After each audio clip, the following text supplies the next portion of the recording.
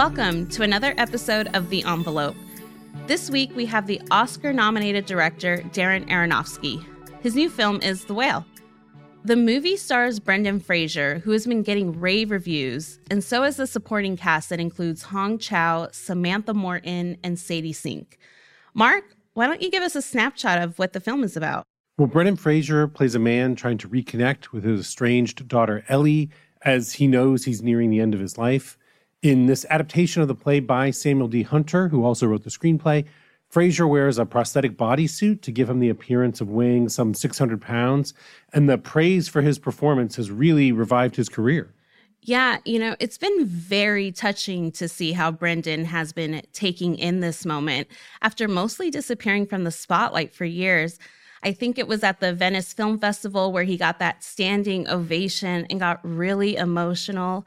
It was very sweet to see because so many of us remember him as a leading man of lighter, dare I say, less sophisticated movies.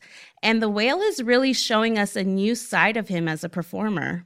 It's funny, in the interview, Aronofsky talks about how he really hadn't seen those other movies like George of the Jungle or Encino Man. And so then we get into sort of like how he and Brendan Fraser created this performance, because you really have to remember that, Aronofsky has directed 4 performers to an Oscar nomination. Natalie Portman, of course, won for Black Swan. But there's been some controversy about this new film, right? Yes, the movie has stirred up no small amount of discussion around its depiction of obesity. But being a lightning rod is really nothing new for Aronofsky, whose dark, challenging films have often been provocative and divisive, right from his debut feature Pi to movies like Requiem for a Dream, The Wrestler, Black Swan, or Mother. But in conversation, it's surprising, he's actually very thoughtful and reflective and even a little bit sweet. Sweet? I wasn't expecting that. I am intrigued. Let's get to it. For the Los Angeles Times and The Envelope, I'm Mark Olson, and I'm joined today by Darren Aronofsky, director of the new film The Whale. Darren, thank you so much for joining us today. Thank you so much for having me, Mark. And now looking at your body of work, going all the way back to your first film, Pi, up to The Whale, you've really maintained such a sense of originality as a storyteller. And in particular, as Hollywood has changed over the years, has it become more difficult for you to navigate? Especially as things have become geared towards ongoing intellectual properties, sequels. How have you kind of maintained that sort of originality as a storyteller? Well, thank you for those nice words. It's a good question. The business has changed a lot. It's almost unrecognizable from when I began having no money trying to make a film like Pi literally 25 years ago. Back then, you needed to raise money to buy film, and distribution has completely changed. When Pi came out, it was either a theatrical release or nothing. But now there's so many different ways to tell stories and so many different lengths of time that I think it's an exciting time. I know part of what I find so fascinating about your career is that whenever you've kind of moved towards more conventional commercial success, you often seem to kind of swerve away from it. And then even your biggest scaled films like The Fountain or Noah or Mother, in many ways, those are your weirdest movies. Why do you think that is? Well, The Fountain and Mother were very small films, just to be clear as well. Noah was definitely, my superhero movie.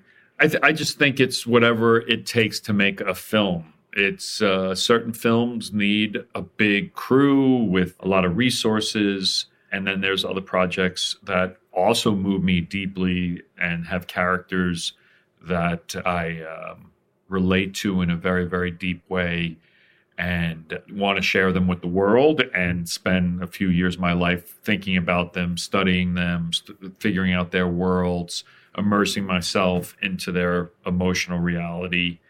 I don't think I'm really thinking about size or scope. I wish I was more, but really it's always just chasing the characters and the stories and trying to figure out how to bring them to life. And you often refer to yourself as an independent filmmaker, and you've talked a lot about how you find the sort of limitations and challenges of that to be something you enjoy and you're energized by. How do you turn the sort of, what other people would see as limitations or roadblocks into something that keeps you going? art doesn't exist without a frame. You need a boundary. You need to really pay close attention to the edges of your frame. What can I do with this that it will surprise people, that will interest people, that will move people, hopefully? That's the challenge of it, is like, look, everyone's got limited resources. Well, maybe not everyone. There are certain filmmakers that get a lot of gifts, but even them, there's certain limits up there as well. But I kind of like it. I like it. Look, Mother was in a single house, and then The Whale's in a single room. But how do you make a single room cinematic? That was, for me, the challenge. And the worst day of every filmmaker's life, and any filmmakers listening to this will relate, is the day your editor shows you the assemblage, which is basically you've been on set busy, working crazy hours, and your editor's been working really hard to put together the scenes as best as he or she or they can. And then they present to you this kind of assemblage of all the work you did, and it is the most depressing day of your life. But for the first time on The Whale, it was actually a great day for me because I watched an extra long version of The Whale that was not my cut, that was very unfinished, but I was like, hey, the film is not claustrophobic. There's still a lot of work to do, and it's going to take me the next year to get it into shape, but I think audiences will be really moved by the film. And now, before we dive a little more into The Whale, Yeah. I want to ask something where there seems to be a through line across your films. There's this tension between religious faith and scientific reason. And what draws you to that as a theme? Like, why is that a question you feel like you're trying to answer for yourself? Where have you seen that in my work before? I mean, I think it's going back to Pi, and it's sort of like, the exploration of math and religion. I think in Requiem for a Dream, The Fountain, Noah, then it comes through, I think, very much in The Whale as well. Is it something you don't sort of recognize in your work? It's not fully conscious. It's hard to say what attracts me to a project and what keeps bringing me back. A lot of these projects take a long time. The Whale was a 10-year process. Noah was something I was interested in making since I was a teenager. Black Swan was over a decade. There's something in there that is very truthful to me, that is interesting to me, and I keep chasing it. But I don't really ever break it down. The Whale I find, has a lot of religion in it, and that comes a lot from Sam Hunter's upbringing. He came up with a religious upbringing.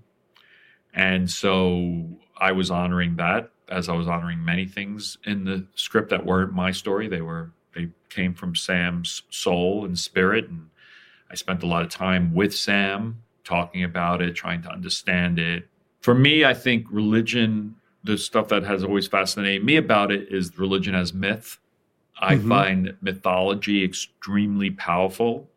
I'm less interested in belief. I'm more interested in the power of story. We all know the story of Icarus didn't happen, that it's a myth. Yet, if I bring up the story of Icarus, we all understand what it means. And that's kind of the power of these stories, which are these incredibly old stories that everyone knows. But let's not fight over who the stories belong to or if they really happened. They're much more powerful when we say, wow, what is the meaning behind this story, and why were we telling this story, and how does it relate to us as 21st century humans, and how can we maybe learn from this to move forward? Because even another way, it seems like you've been exploring some of these same themes is in the documentaries that you've been becoming involved in and producing. I mean, the recent Nat Geo docuseries Limitless deals with these ideas of mortality and acceptance. What have you kind of enjoyed about working in the documentary space? Oh, well, I love the documentary space. I actually, when I first started filmmaking, the teachers that I first had, Alfred Gazzetti and Rob Moss, came from that world, and they were very much into cinema verite, and it's where I started my studies as a student. And so I've always loved documentary, wanted to be involved in that world for a long time. And of course, I'm really was originally trained as a field biologist, and my partner Ari Handel is a neuroscientist. So we've always been deep into the sciences, and we were super excited about this idea of making a show filled with science and bringing it to the world.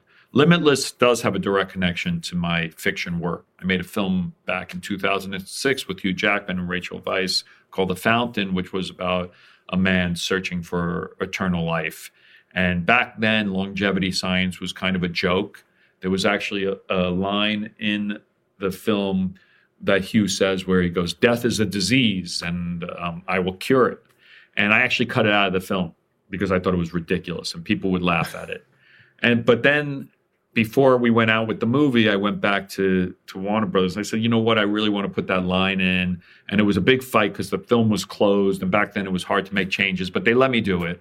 And I got it into the movie. And now there are people that talk about death being a disease and spending billions of dollars trying to solve aging. And so it's weird how the science fiction of The Fountain has become the reality of 21st century America in many ways. I think there's a lot of aging boomers and Gen Xers who are like really terrified of death. And so I was like, it's time to turn this into a docuseries.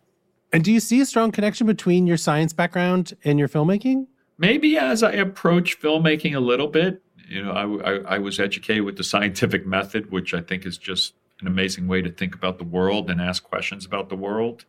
I think curiosity is so important. And that's what science is all about, is curiosity of the world around us, of the world inside us. And now when you first saw The Whale, it was on stage, and then you approached playwright Sam Hunter about turning it into a film. Did you go there that night looking for material? Well, to be honest, as any storyteller, I'm always looking for material. When I walk down the street and I see people interacting on the subways of New York, I'm taking notes. I was always kind of in high school very much a wallflower, where I just was slightly outside of it, you know, and just watching. And probably through life, I'm still that way. I love people watching. As far as The Whale, I remember reading the review in the New York Times and being like, wow, what a bizarre, crazy story to try to bring to the stage. What a unique character. So I was fascinated to go see it. And when it started, it was just characters that I, on the surface, could never understand or relate to. But by the end of the play, my heart was broken and I knew these characters like I knew members of my family. And that is the great writing of Sam Hunter, who basically slowly peels away layers of an onion.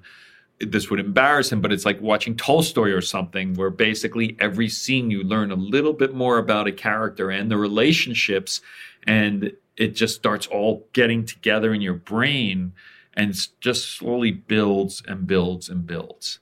And I was deeply moved by the play. And so the next day I reached out to Sam and we got together, and I knew it would be a challenge to turn this into cinema. But the amazing thing about movies, what I really love about cinema, is that it is this great exercise in empathy, and that you can watch a movie about any person in the world.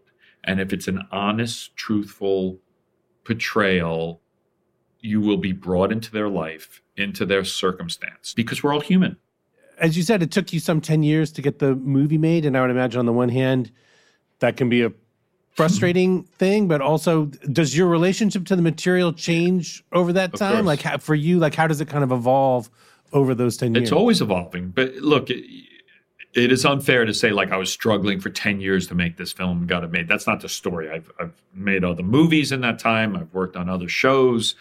I'm always working, but it sometimes just takes the right time and the right place and the right moment to happen. There were many forms of this. At one point, George Clooney almost did it, and I was going to be George Clooney's producer, and I was really excited by that. And a few other directors came and went as we developed the script. But there was always something in the back of my head that was like, I love this project, and it would be a very hard one to give away.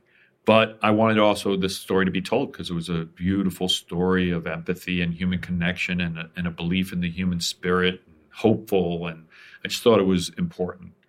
But for me, where it all changed was the Brendan Fraser aha moment. No actor that I ever considered or thought about really was exciting me to get me out of bed every day to bring Charlie to life. Because Charlie is, the other actors are phenomenal in the film. not to underplay them. And they're great characters, but Charlie is the heart and soul. And I needed to find a Charlie.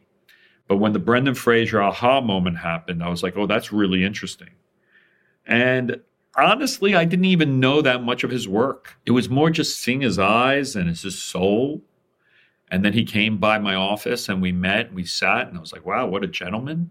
What a sweet guy who clearly has a lot to tell the world about what he can do and hasn't been given opportunity. And for me, that's the greatest. A hungry actor is so exciting for me because I know the challenges of making a movie, especially a role like Charlie, which is emotionally incredibly difficult. I mean, there's sorrow, there's joy, there's despair, there's hope.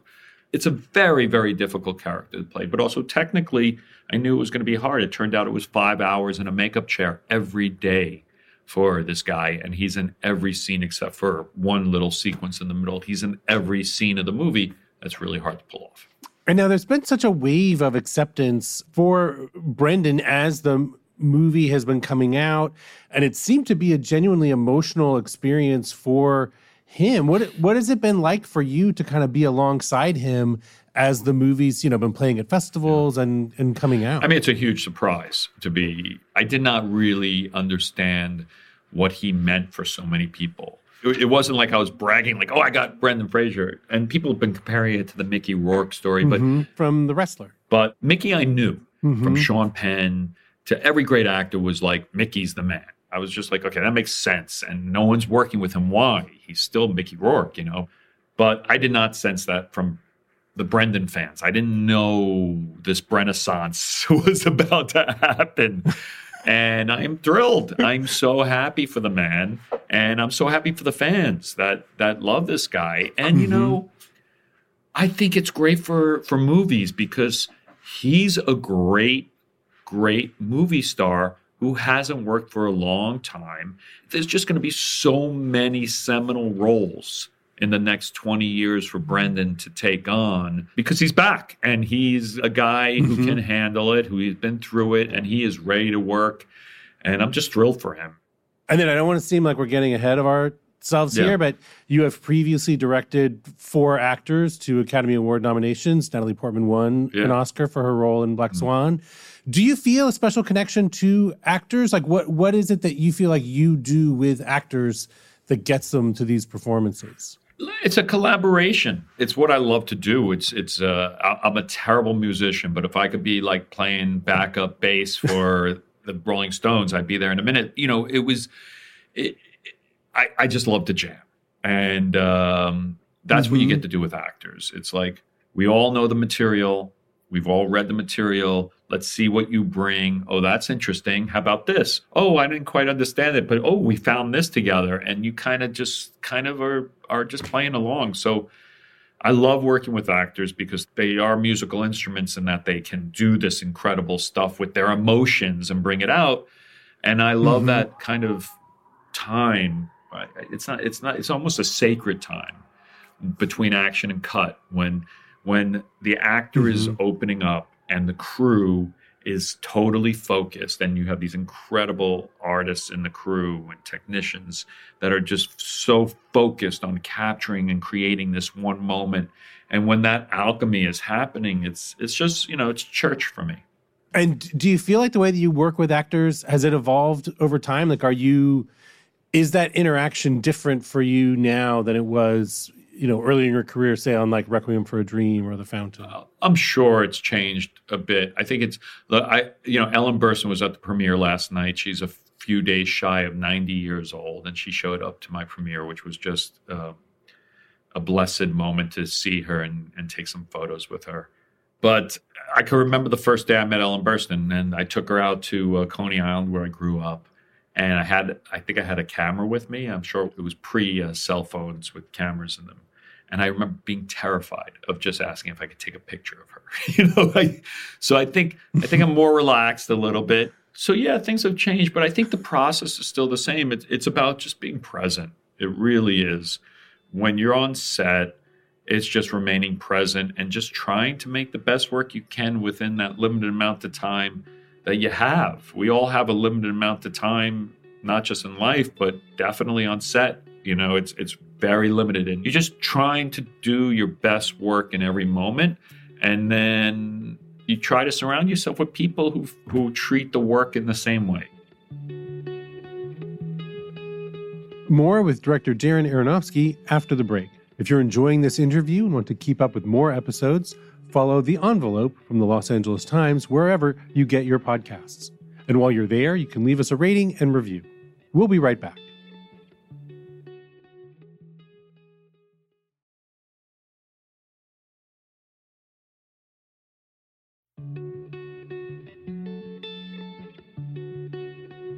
Welcome back to The Envelope and my conversation with director Darren Aronofsky. Can you talk a little about working with Brendan specifically as he's in that bodysuit? Yeah. How does that come to impact, his performance, what he's capable of, how you're interacting with him? What was that like? I think it's extremely difficult to work with that. If you could imagine just trying to cry or laugh in front of a camera and act natural, but then you suddenly have a couple of 100 pounds of appliances hanging off of you, glue on your face, and it's very, very difficult to ignore that and to not be annoyed by that. So really it was about how do we keep Brendan as relaxed, as cool meaning temperature-wise, as possible. Underneath that whole suit, he's actually wearing the same thing the F1 drivers wear to keep their bodies cool in those burning engines. Basically, we had this, cold water tubes flowing through his body. It's just about trying to keep your actor as relaxed as possible so that when the cameras roll, they can really have the energy to do it. Because it was a marathon. I sent Brendan a weight vest and arm weights and leg weights. And I was like, look, you're about to run a marathon. You need to be in shape. Not that he wasn't in shape, but like a different type of shape. There was so many things to that performance that are hard to like really relate. But like, if you think about someone who actually weighs 600 pounds, every time they stand up, they are pressing 600 pounds. They're incredibly strong people to do that.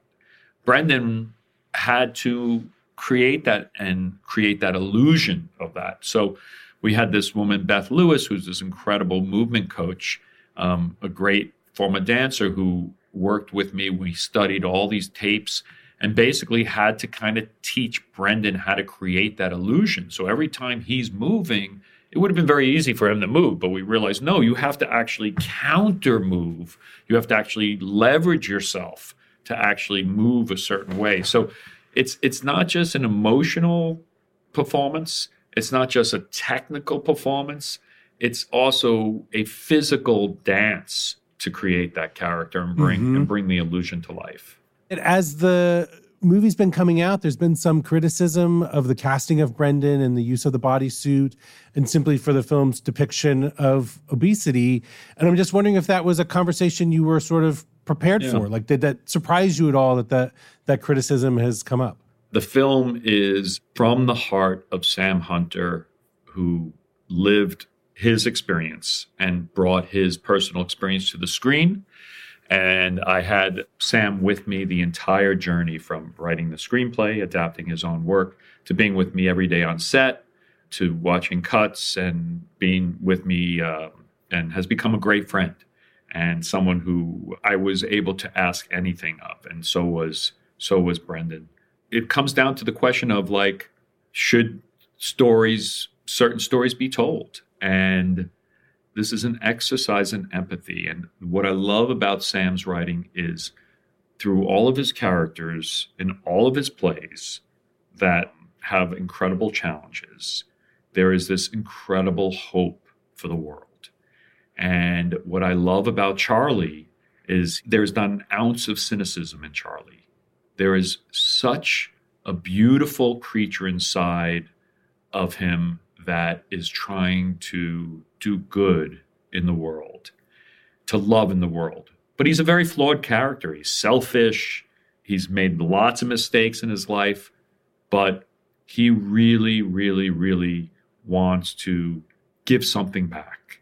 And I felt that this was a story that should be told. And it comes down to the question of, should we tell stories that allow audiences to get into the hearts and souls of characters that most of us judge the second we see them? The first time you see Charlie in this movie, it is very difficult for a lot of people. But within 5-10 minutes of the film, you start to understand him. And I promise you, if you go see this movie, it will break your heart. And the feedback we've been getting from the OAC, the Obesity Action Coalition, which also was with us the entire way, and they really feel this is going to open up people's eyes. You got to remember, people in this community, they get judged by doctors when they go to get medical help. They get judged everywhere they go on the planet by most people. This film shows that, like everyone, we are all human, and that we are all good and bad and flawed and hopeful and joyful and sorrowful, and there's all different colors inside of us. And I think if it does that, if it changes one doctor to look and say, oh, I know someone like that. I've met Charlie, and there's a human here and not this creature that isn't human, which is crazy that we even have to say that there is that type of prejudice in the world.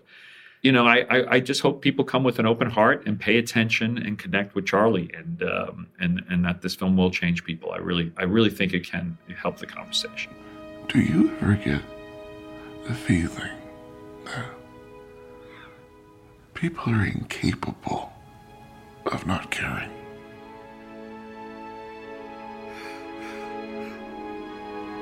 People are amazing. I'm wondering if you can talk a little bit just about the title of the film, The Whale. I think people assume initially that it's, simply a reference to the main character of Charlie. But in the story, it becomes that it's also a nod to Herman Melville's Moby Dick. For you, what is kind of that double meaning? There's many, many meanings to it, and that's Sam's writing. And someone last night was like, oh, Sadie's character is the whale. And it was very interesting. We got into a whole conversation about that. I think the title it's provocative for sure. It's offensive for some. But I think as soon as you watch the movie and you see how it's being used, it really raises a lot of questions and makes you think. For all the attention that's being paid to Brendan's performance, there are such strong supporting performances in the film. Yeah. You just mentioned Sadie's character as, Charlie's daughter, and that he's trying to get his relationship back with her, but then also Hong Chow, Ty Simpkins, Samantha Morton. What was it like sort of knowing that this was a story that was so built around this central performance? Yeah. What was it like to kind of also be casting those supporting roles too? Well, Sadie was the first one to join on. The second she showed up, I was like, who is that? She is super talented. Besides being a great actor, by the way, she is a great human being. And her career can be anything she wants it to be. She's so gifted, so talented, so special, so unique. If we're all going 55 miles an hour, she's at 143 miles an hour. Okay, you know what? You can't throw me away like I'm a piece of garbage and then suddenly just want to be my dad 8 years later. You left me for your boyfriend. It's that simple. And if you've been telling yourself anything different, then you're lying to yourself. Her performance is so quick. You've seen the film a couple of times. I promise you, if you watch the film another time, there are things she's doing that are so quick and so subtle that I've seen the film so many times. I'm like, oh my gosh, I never even saw that color from Sadie before. She's just moving at such a fast speed. And to take that character of teenage angst and to turn it into such a complicated character and to allow herself the mixture of the vulnerability and hatred, really, it was so much fun to work with her. So prepared. She's just great. And I don't know why I'm sharing this, because other filmmakers might be listening and they'll want to work with her. And that might make her a little bit less available to me. Please don't work with her. Just let her work with me. Hong Chow. Whoa. I've been a fan since I saw her in Payne's Downsizing. I was like, wow, she's awesome. And I actually asked Mary Vernew, my casting director, get Hong Chow, please, to read. I think she could be perfect for it. And it was during COVID, so it was all casting through Zoom, which sucks. But she used the Zoom camera to block the scene. So the way she moved, she blocked it how I had imagined it. So I was like, all right, one day, if she wants, she is a director. She'll be a director. But what's amazing about Hong is every single take she did was different and worked. Brendan tells a funny story. I forgot this. He said it last night and reminded me. I'd be like, at the end of, after we do a few takes, I'd be like, Hong, let's do one more. Just entertain us. Do something different.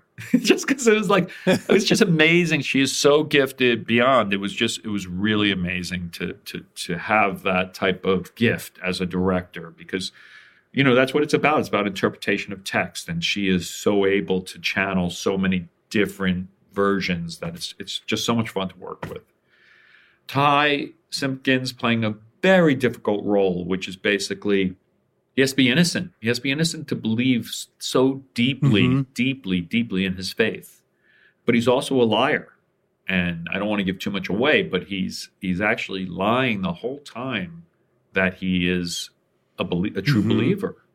Very difficult to find. And then Samantha Morton, freaking legend. You know, I've been in awe of her talent forever. I needed someone like that who could come into a scene 2/3 of the way through a movie and just bring the film up to another level. And what's great about her is everything has to be truthful and honest. She's really feeling it. She's really feeling it. I know I can't get this idea out of my mind that you mentioned that Sadie's character is the whale. I like the fact that someone brought this to you as an interpretation. What do you make of that? I haven't really broken it down. Do you think Sadie is whale? I think the whale is. This is the first time I'm saying this out loud, so Sam might go, "You're an idiot." Not that he ever would, but I think the whale. It's very much like the metaphor in Moby Dick. They're chasing the whale, but that's not really what they're chasing. There's a hole inside those characters, and I think that's what Sam is playing with. I think there's this hole in these characters that actually the only ones that can fill it is each other. And I think that's what the film's about, maybe.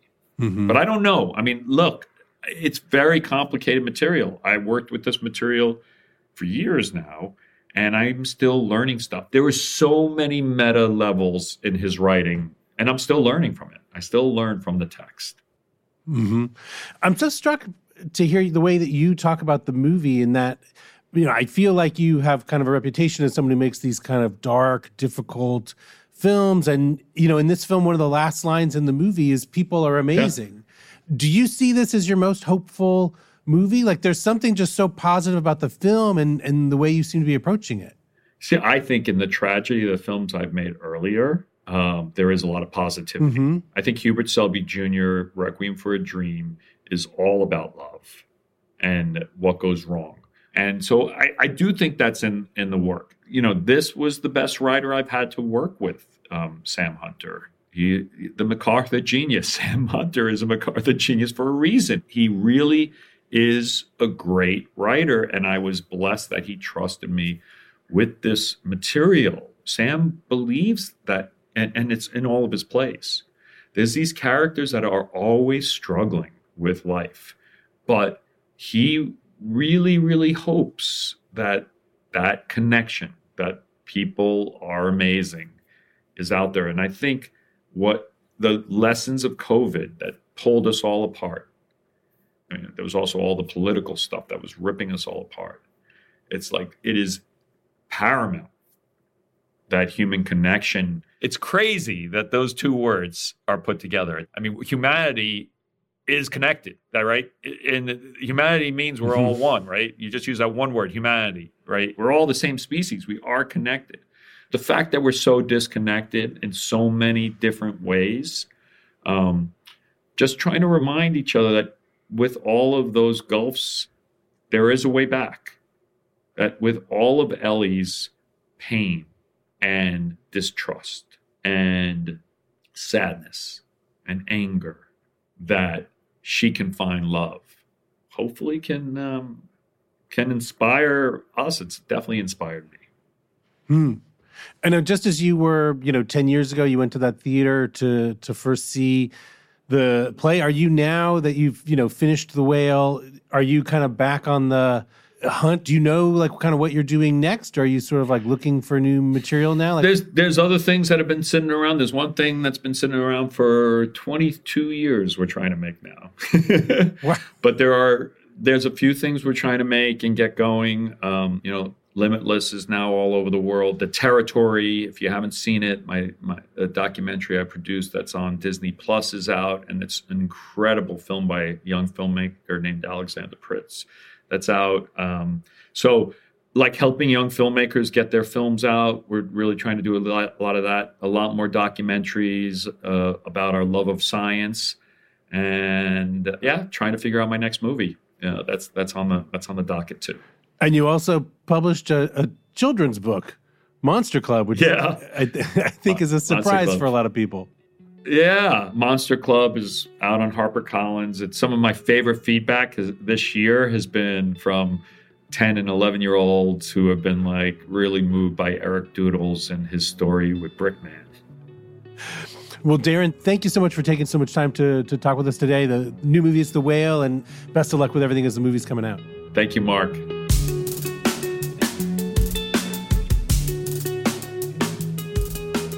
The Envelope is a Los Angeles Times production.